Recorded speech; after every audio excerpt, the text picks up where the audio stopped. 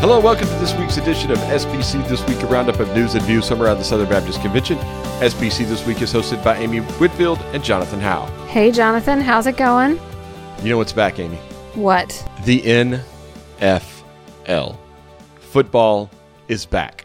Football is on my TV right now as we record. So I'm kind of giving away the time. Actually, I do know that football is back because I came to record and was walking through the house, and the kids asked, what are you doing? And I said, I'm going to record. And Drew said, where are you going? And made it very clear that I needed to be in the office with the door shut because they're trying to watch NFL. So, yeah, it's on the TV in my house, too. There you go. Tied in the second quarter right now, 7-7, at least. Yes. As we record, so. Yeah. Sorry if I'm spoiling anybody. If you're listening to this on Friday morning, Friday afternoon, yeah, we recorded on Thursday night. So, obviously, because football's on TV right now. Yeah. And that's like the most normal thing about 2020 yet, Amy. It seems like it. Everybody's very excited in this house about it. So, Keith's watching, kids are watching, the two dogs are probably watching. One dog doesn't care at all. And, you know. Yeah, how is life with a puppy, by the way, real quick? Anyone who has a puppy or has had a puppy knows that it's a busy couple of weeks. Lot of cleaning and a lot of running outside real fast. But okay.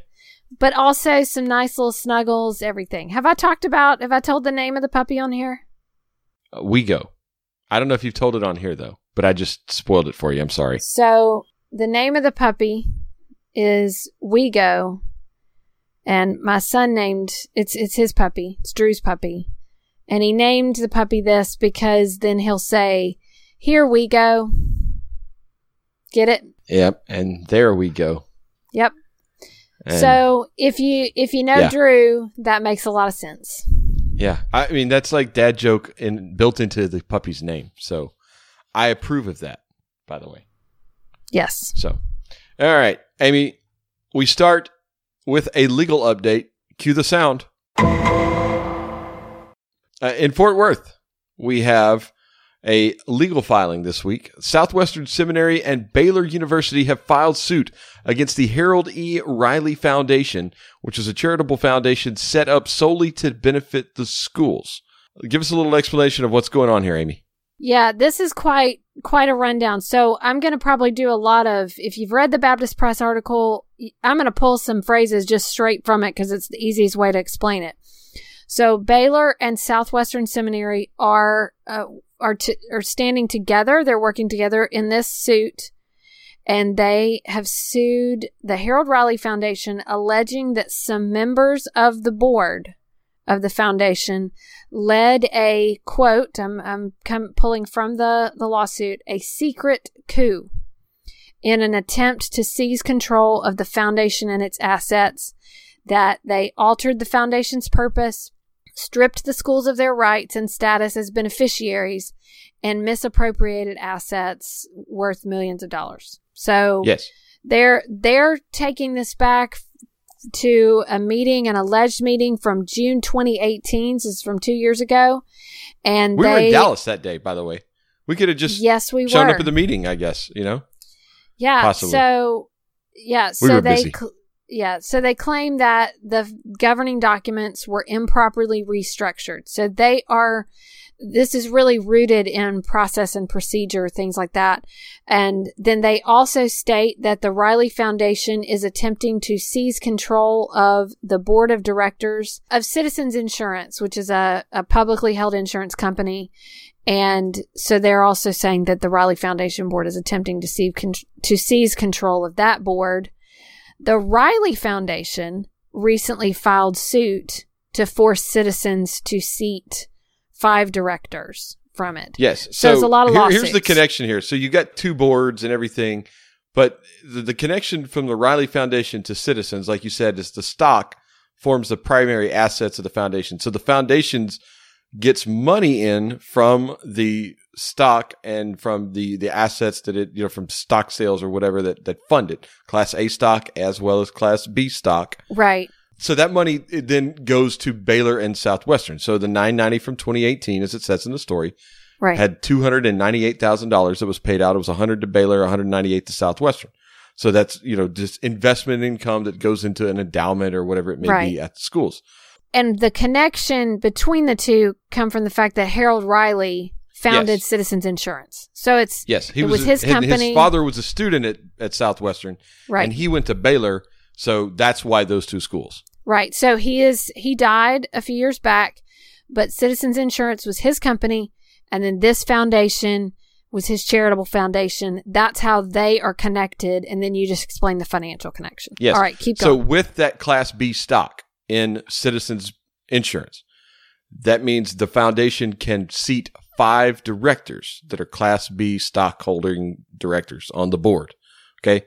Some of the people who have been nominated to the board from the Riley Foundation include former Southwestern president Paige Patterson, and trustees of the foundation, which also include former executive committee vice president Augie Bodo and current Southwestern trustee Charles Hott, as well as the current executive director president of the foundation, who is Mike Hughes, who used to be a former vice president at Southwestern. So a lot of connections.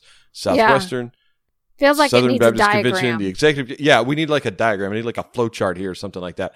Yeah. And also, according to the lawsuit, the positions on the Citizens Board that the Riley Foundation is trying to put these 5 directors, including Patterson, Bodo, Hott, Hughes, the board of directors spots are compensated annually in excess of $100,000. Yes. So they said a 6-figure sum. So that starts at $100,000. So it's in excess of that. So whatever that may be.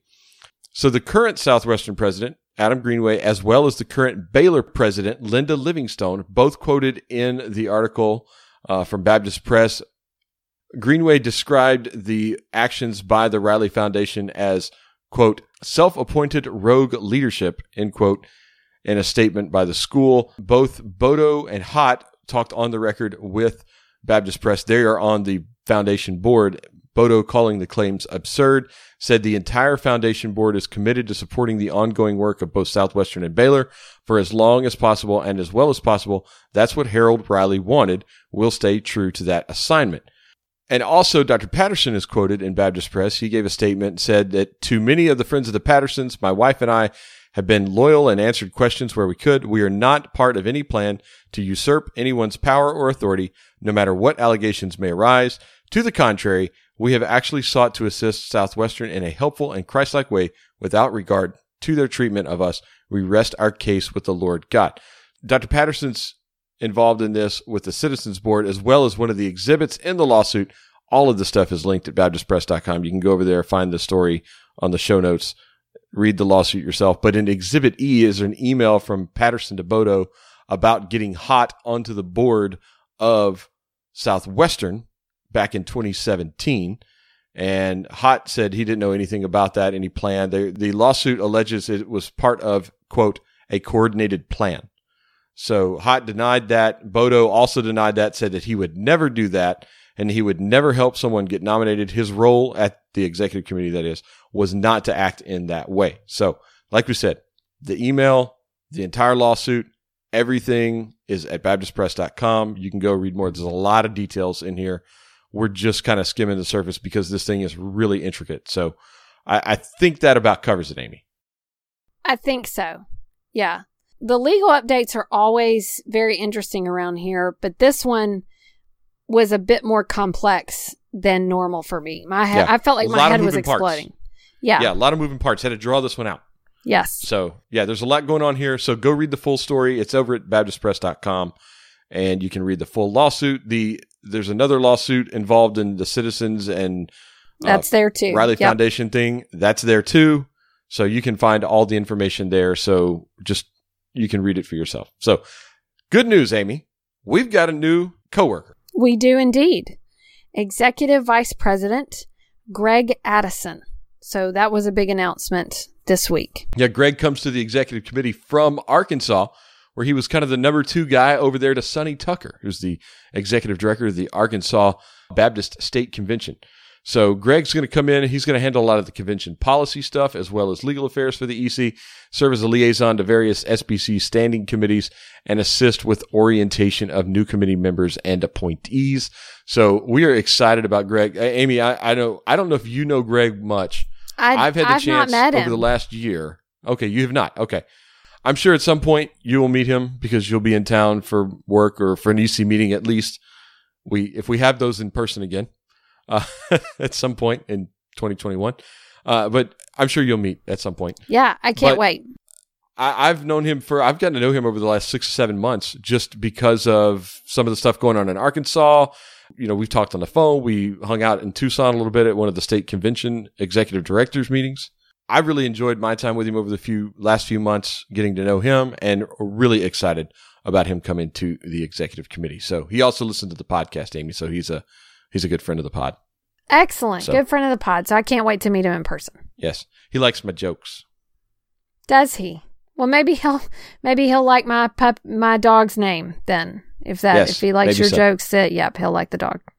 All right. We go. Awesome. So Greg, welcome to the executive committee. We're excited to have him. There's a lot more information about Greg. Like we said, he's a former lawyer, was at Bellevue Baptist Church, kind of born and raised in the Memphis area, kind of reared at Bellevue. So a long storied history and connection with Southern Baptist, especially in his work in Arkansas. And he also served the Arkansas Baptist State Convention. We're really excited to have Greg. So congratulations, Greg. Can't wait to have you here in Nashville. Now, next Tuesday, Amy, we got an online rally for the SBC annual meeting because what comes at the beginning of October? Hotel reservations. Yes. So we're going to talk about that next Tuesday, 2:00 Central on Facebook Live. Very exciting because everybody needs to start getting ready for October 1st as soon as hotel reservations open up, grabbing their rooms because It's time to plan now. So the rally will be something to get everyone excited. Yeah, so if you don't have Facebook, you can still watch it online at sbcannualmeeting.net. You can also find hotel information as well as a map of where all the hotels that we have for the convention this year are. They're all over in that east of Nashville, over kind of by the Opryland area, just north of the interstate. So if you know Nashville at all, everything's kind of on that Briley Parkway corridor. Yes. Or at least that Briley Parkway, not the other Briley Parkway or the right. other It's all Parkway. around. It's all around the city. But it's like Old Hickory Boulevard. You drive long enough and you'll hit Old Hickory Boulevard like 18 times here in town. Yes. So same thing with Briley. But anyway, so Tuesday, 2:00 Central on the Facebook Live page for the executive committee or at sbcannualmeeting.net. You can watch that. You hear from J.D. Greer, from Paul Chitwood, from Kevin Ezell, from Rusty Sumrall and Randy Davis, as well as Dr. Floyd. So exciting times on Tuesday. Join us online, sbcannualmeeting.net or the Executive Committee Facebook page. Now, some sad news, Amy. Georgia pastor Fred Evers passed away this past week. He was 64. Yeah, this was really sad. I heard about this just the other day. Just a tough story for someone who was clearly very respected by so many. So I never met Pastor Evers, but know a lot of people who cared deeply about him and just spoke so well of him. He had been diagnosed with esophageal cancer last year, but he had and was receiving treatment, but contracted the COVID-19 virus. And that was just too much, I think. So just really, really sad. One of those tough situations where obviously he was a very high risk for because of the cancer. Yeah, because of the cancer treatments. And so just really sad to see that he was pastor of Northside Baptist Church in Tifton, Georgia. Yeah, pastored there for 21 years. Kind of a legend for Georgia Baptists over there. And so we do wish his family the best, and our thoughts and prayers are out to them. Also want to pray for Pastor Heath Lambert down at First Baptist Jacksonville, Amy. He announced this past Sunday he's going to undergo brain surgery next Friday for a neurological condition.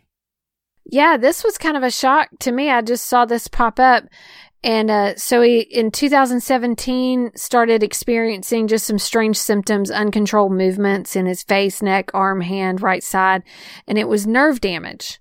that was caused by a compression of blood vessels in his brain. And so I think they were maybe watching it, trying some treatments, but it just became clear that this was absolutely necessary. And so on the 18th, next Friday, he will have that surgery. It looks like it is something that has a great likelihood of success, but certainly this is a very serious procedure. And so yes, he sent a message out to the church asking for prayers, but really everyone needs to try and remember to pray for the Lamberts. Yeah, so he'll be away from the pulpit, obviously, for a while as he recovers. So we do want to be in prayer for him. And just, anytime the words brain and surgery are in the same sentence, that's very serious. Yes. So we'll be in prayer for Heath as well as the Faith family over at First Baptist Jacksonville. Finally, Amy, don't want to forget the work is ongoing in Lake Charles and Southwest Louisiana.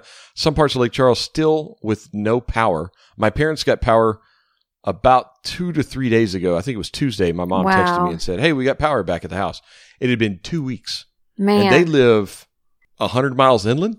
They live up, between Fort Polk and Alexandria. So Rapides Parish, if you know your Louisiana geography, and I know you do, that's not near the coast.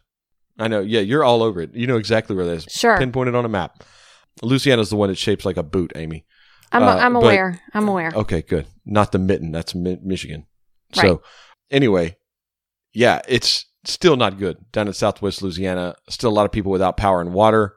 140 Louisiana Baptist churches were damaged by Hurricane Laura. So a lot of damage down there, both for homes, for churches, businesses, the entire Southwest Louisiana area. It just really, and actually up into Central Louisiana where my parents live. I mean, there's a lot of damage up in there too. So a lot going on in Louisiana. Do want to continue to remember them and help out if you can. You can find last week's show notes. We had a bunch of links on how you can help out and give to that relief effort down there. Yep. All right, that's going to do it for the news this week and bring us to my favorite part of the week this week in SBC history. Amy, blow our minds. All right, so we're going to go to 1976 to a story I found about some Southern Baptists that were doing evangelism out in California. That's always a good thing, evangelism. I'm Yes. pro that. Yes, so they were evangelizing outlaw bikers to Christ. They were called Christ Patrol.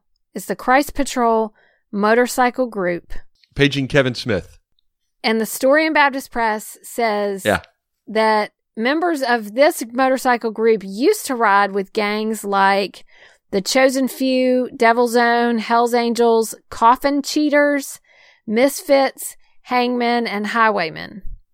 Wow. But now they were part of Christ Patrol motorcycle group. Says they answer to names like Pigpen, Meat Man, Big Daddy, Blade, Vulture, lots of different names.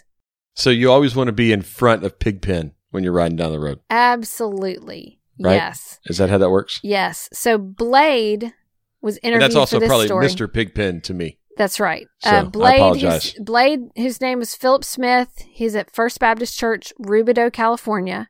He was national president of the motorcycle group. He said they try to persuade outlaw bikers to turn from violence, drugs, substances, to turn to Christ. And they had a national organization. Maybe they still do. I don't know. National organization in Ontario, California. What was the name of the group again? Christ Patrol. And so then there's this whole story about this group and about the leader of it.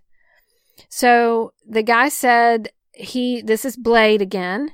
He was 20 years old, was working in a factory, and there was a Bible student working next to him. And he said, I told him if he mentioned Christ once more, I'd put his lights out. He did, and I went to swing on him, but I was paralyzed and couldn't do it. Like, he froze. He said I ended up shaking hands with him. And he was convinced he'd experienced a miracle, so he enrolled in Bible college. He did mission work in 5 foreign countries. And so he was working as a traditional Christian evangelist. But then he started feeling called to win bikers to Christ. And that's what he did. So this whole story, it is very interesting. All the things that they would do to reach people. I got to tell you though, it was really just the names. I was like, I got to throw this out that it's a story in Baptist Press that mentions a guy named Pigpen. Wait, you said this guy's name was Philip Smith, right? Yeah. Yeah, right. So he's got a book called Rebels on Wheels. Really? The Christ Patrol Story. Reverend Philip Blade Smith. Well, there you go. That's him. Was published in 2002. Yeah. It's him right here. Well, Baptist Press was covering He's a saxophonist. He's a saxophonist. There you go. Well, Baptist Press was covering him in 1976, the year I was born, by the way. So I was like 3 months old at this point. Could care less. But very interesting. So we were talking, we're always looking for good feature stories at SBC Life. But there was a good one this week in SBC history about very creative evangelism opportunities that people were seizing and reaching bikers for Christ. All right. Now, how many SBC leaders, pastors do we know that are like really into the bike? I mean, like Kevin Smith has a bike, the executive director of the Maryland, Delaware State Convention.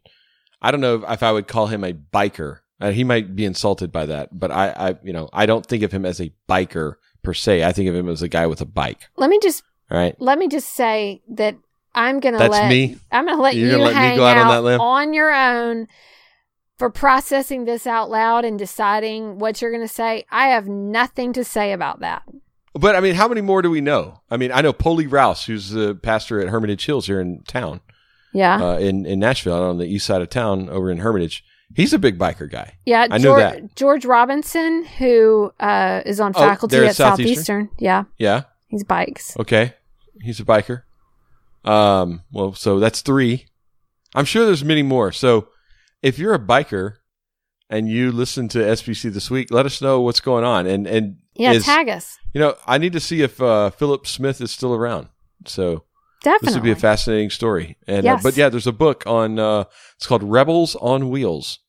The Christ Patrol Story, published in 2002. Link to that. Yeah. And you can buy a soft cover for $21.99. So it's still available in print, it looks like. There you go. So, yeah. That's wild. I had no idea. So, there you go. Wow.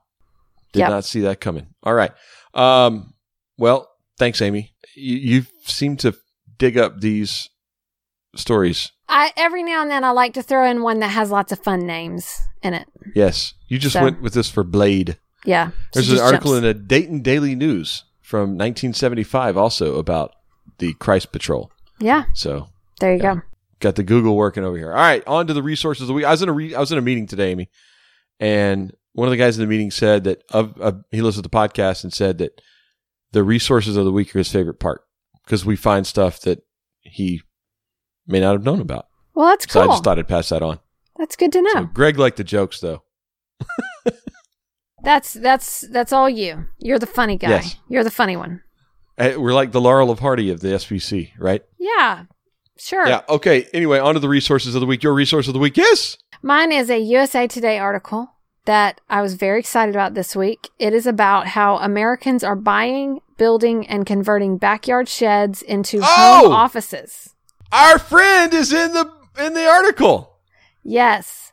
I forgot. Yes. So it's an article. It's exactly what the headline said. It's about people who take sheds in the backyard and convert them into home offices. And Julie Masson, who has been our friend for a long time. Really good friend of the pod. Yes. And she is the marketing director for the ERLC now, but she's worked for IMB. She has done stuff.